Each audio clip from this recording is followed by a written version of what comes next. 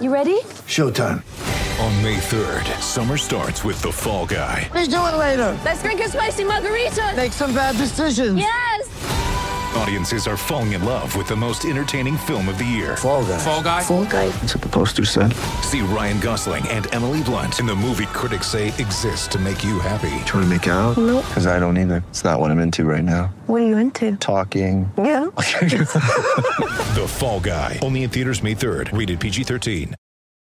When you need mealtime inspiration, it's worth shopping Kroger, where you'll find over 30,000 mouth-watering choices that excite your inner foodie. And no matter what tasty choice you make, you'll enjoy our everyday low prices, plus extra ways to save, like digital coupons worth over $600 each week. You can also save up to $1 off per gallon at the pump with fuel points. More savings and more inspiring flavors make shopping Kroger worth it every time. Kroger, fresh for everyone. Fuel restrictions apply. Purdue, the outright regular season Big Ten champs, get out of Madison with the tightest of wins, 63-61. What a game at the Kohl Center.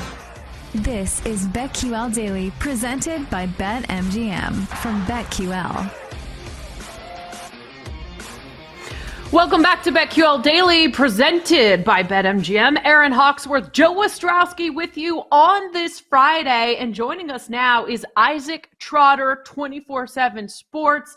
And Isaac, you just heard the call. Purdue wins 63-61 the final, but they do not cover last night.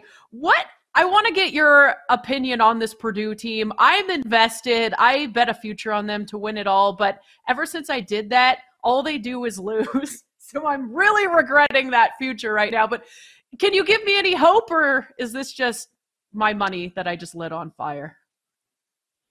I'm sorry, Aaron. I'm not really in on Purdue right now either right now. It's one of those things where I feel like the game plan on Purdue has kind of been unlocked, and recently teams have been able to expose them a little bit. They've been trapping Zach Edey inside and then trying to make these role players hit threes. And recently, they have it. Last night, Purdue was 4 for 19 from three. Purdue still found a way to win just because they had elite efficiency at the rim, and Wisconsin stinks. And that ends up helping them pull out with the outright Big Ten championship. So big win for Purdue. But this is a team that, I still have a lot of concerns about in March because it feels like they have to play one style away on both ends of the floor to win. And if we've learned anything in March, it feels like the teams that can play different styles and have different game plans for the 6 different games that they need to win to win it all are the ones that are most successful. And that's where I'm a little bit nervous about with Purdue and their future in the NCAA tournament.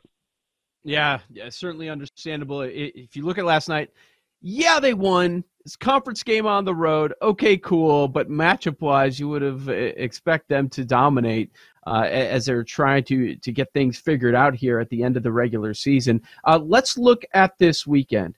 And one that certainly pops to everyone, you've got to start with the Big 12, right? We've got Kansas and Texas. If we're looking at the KenPom line, they've got this as the Longhorns favored by 2. How do you attack the Jayhawks and Longhorns going at it on Saturday?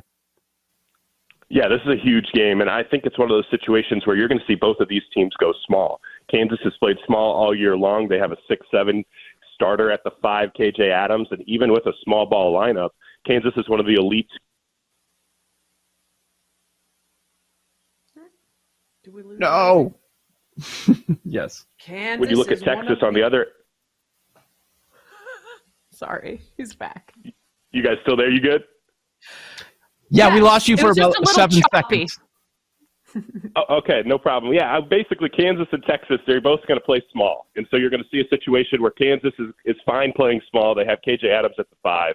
And Texas is also good with playing small. The thing with Texas that's been really interesting so far this year is that they went into the transfer portal. They get Tyrese Hunter, who was one of the top transfer guys in the country at Iowa State. Everyone thought he might be a Big 12 Player of the Year contender. He's actually not been that great for them. Serge Jabari Rice, the kid out of New Mexico State, has been arguably their best player coming off the bench so far this season. So I look at this Texas team. They're desperate, but Kansas has the best coach in the country. Bill Self has proven time and time again that he's one of the elite coaches in college basketball. Kansas with 17 Big 12 championships in the last 20 years. That's an historical mark. And Rodney Terry, there's a lot of questions about him. Yeah, he's done a really great job this year stepping in for Chris Beard in a really tough situation. But at the end of the day, he's still an interim coach. I think we've seen And kind of the reporting from behind the scenes is Texas is a little bit wary to give him the head coaching job. So that's a very interesting dynamic that Texas is working with so far right now. And I think Kansas is going to find a way to get this done just because I think they have a huge coaching advantage. And this is a team that's so desperate to prove that's why they're the number one overall seed. If they can get the number one overall seed in the NCAA tournament, you're talking about getting to play in Kansas City. You're talking about getting to have a chance to have a ton of fans there. Like, this is really important to them. Bill Self has talked about it often. And I think they just match up well with Texas on paper. Their guards are a little bit bigger. DeJuan Harris has been playing at an elite level. I don't think Texas's pressure is necessarily going to give him too much trouble. And when he scores more than 4 points this year, Kansas is undefeated. It's one of the stats of the year so far. Wow, I love that.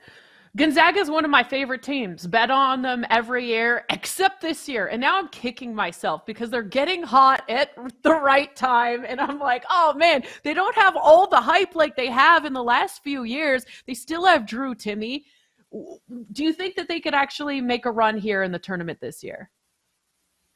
Absolutely, I do. I think this is a Gonzaga team I wasn't in on for a while just because of the defense. You're talking about one of the Mark Few's worst defensive teams in the last 15 years. I think they rank 89th in defensive efficiency this season on KenPom. And it's still a team, though, when you go into the big dance, you have to score. You have to create offense. You have to create something when there's nothing, and Gonzaga can do that. And it's not just Drew Timme this year. I like some of the guys that they had. Their supporting pieces have really stepped up. Julian Strother, a junior, 6'7", 205 pounds, has hit 68 threes this year, shooting over 42% from three. He can go get his. I think you're still seeing all of these guys buy into their roles. It was still a team that was trying to figure out some new pieces in that backcourt, and they've started to get really comfortable lately. Nolan Hickman's playing a little bit better. Malachi Smith, a big-time Chattanooga transfer, is starting to prove himself. He has experience on the biggest of stages, like we saw last year in the NCAA tournament. So I like where this Gonzaga team is trending. They just beat a really good St. Mary's team to earn a share of the West Coast Conference title for feels like the 25th year in a row. And so this is a Gonzaga team that's heading into March feeling really good about themselves. Yep. 1-2 in the Pac-12 on Saturday. Another mega matchup. You've got UCLA against Arizona. UCLA has not lost at home all season long. The KenPom line has this up to 7. UCLA -7. What do you think about this one? Yeah, I like UCLA in this spot. I think that Arizona is a team that's been very inconsistent this year. I'm not really buying them in the NCAA tournament just because their backcourt could be a little bit small. We've seen some of their defensive issues up front. When you're playing two bigs, they have Azuolas Tubelis up front along with Oumar Ballo. Two bigs at the same time, that's been a little bit inconsistent. It's tough for Arizona to keep up with teams that can go small. And I like where UCLA is trending lately too. Jaime Jaquez, one of my favorite players in the country. You could argue he should be a National Player of the Year in the National Player of the Year conversation. Zach Edey's just kind of running away with it with absurd numbers. But Mick Cronin's teams in March have been automatic lately. And I think what you're talking about with this team is Tiger Campbell's playing a lot better lately. Jalen Clark has been one of the most improved players in college basketball. But Adam Bona has been a huge, huge boost for them. This is a freshman big man that ballyhooed recruit. Everybody was in on him.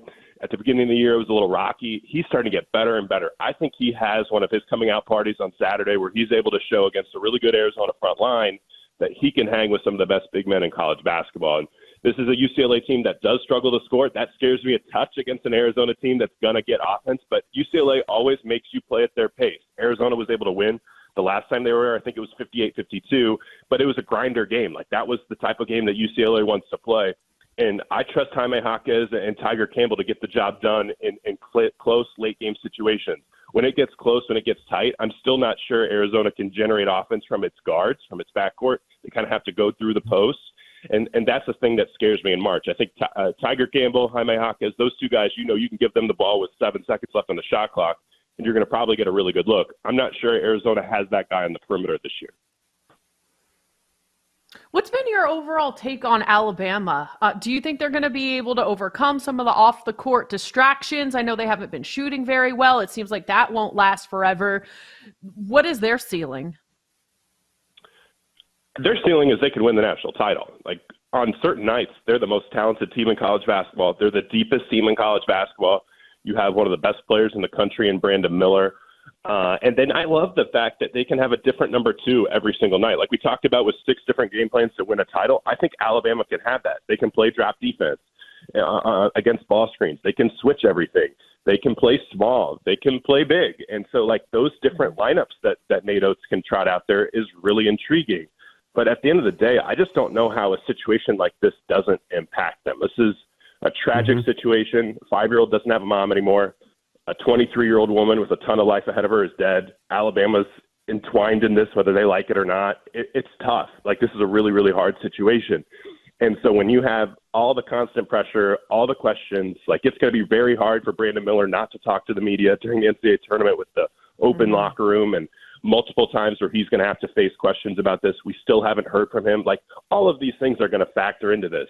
So I think Alabama, with the right draw, can absolutely make the Final Four, make a ton of noise. But this is a young team who has to endure a really, really tough situation. And I just don't know how it doesn't impact them when one of their teammates is going to face capital murder charges.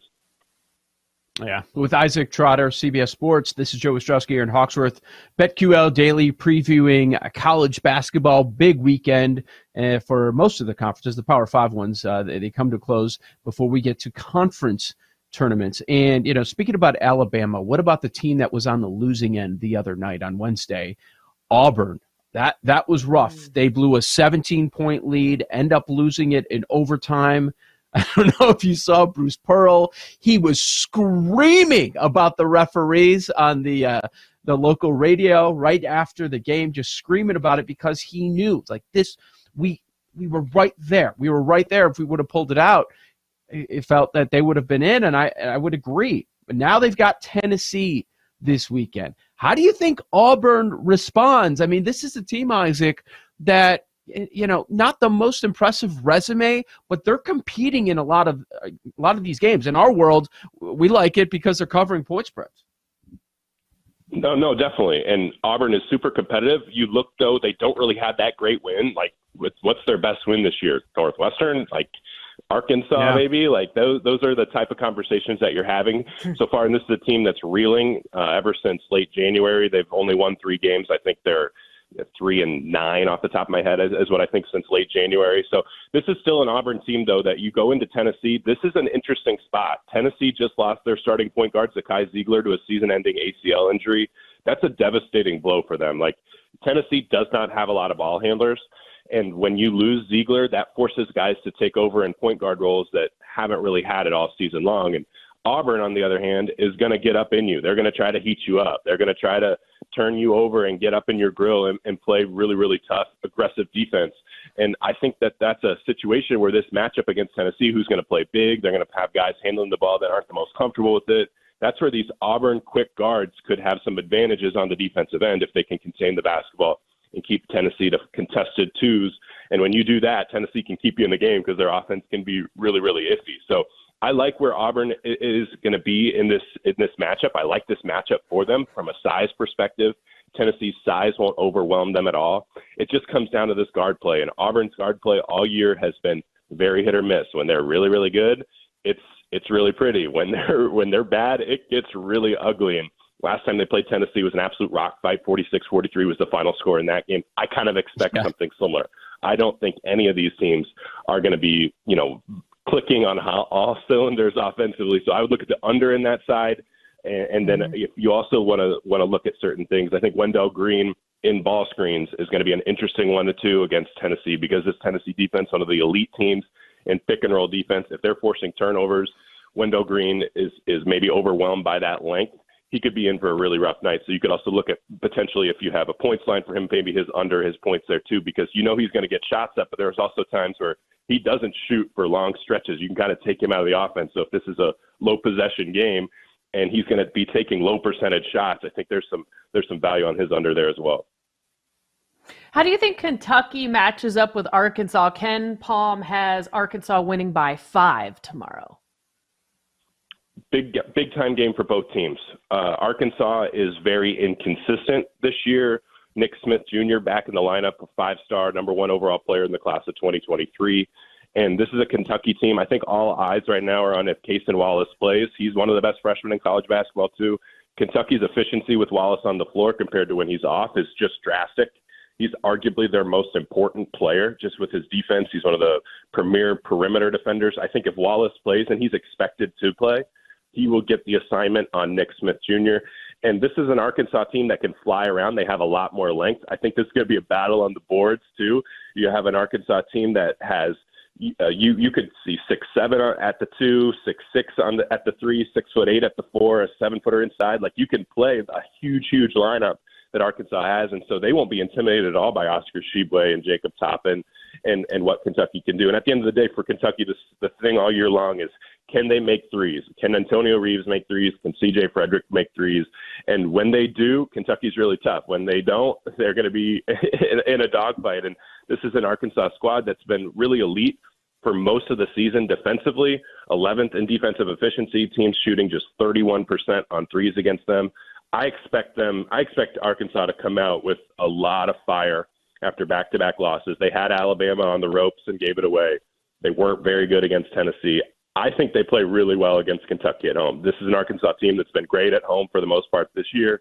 And if Kentucky's a little bit banged up and their guards aren't knocking down shots from the perimeter, I think Arkansas's defense could really force Kentucky into a really rough showing.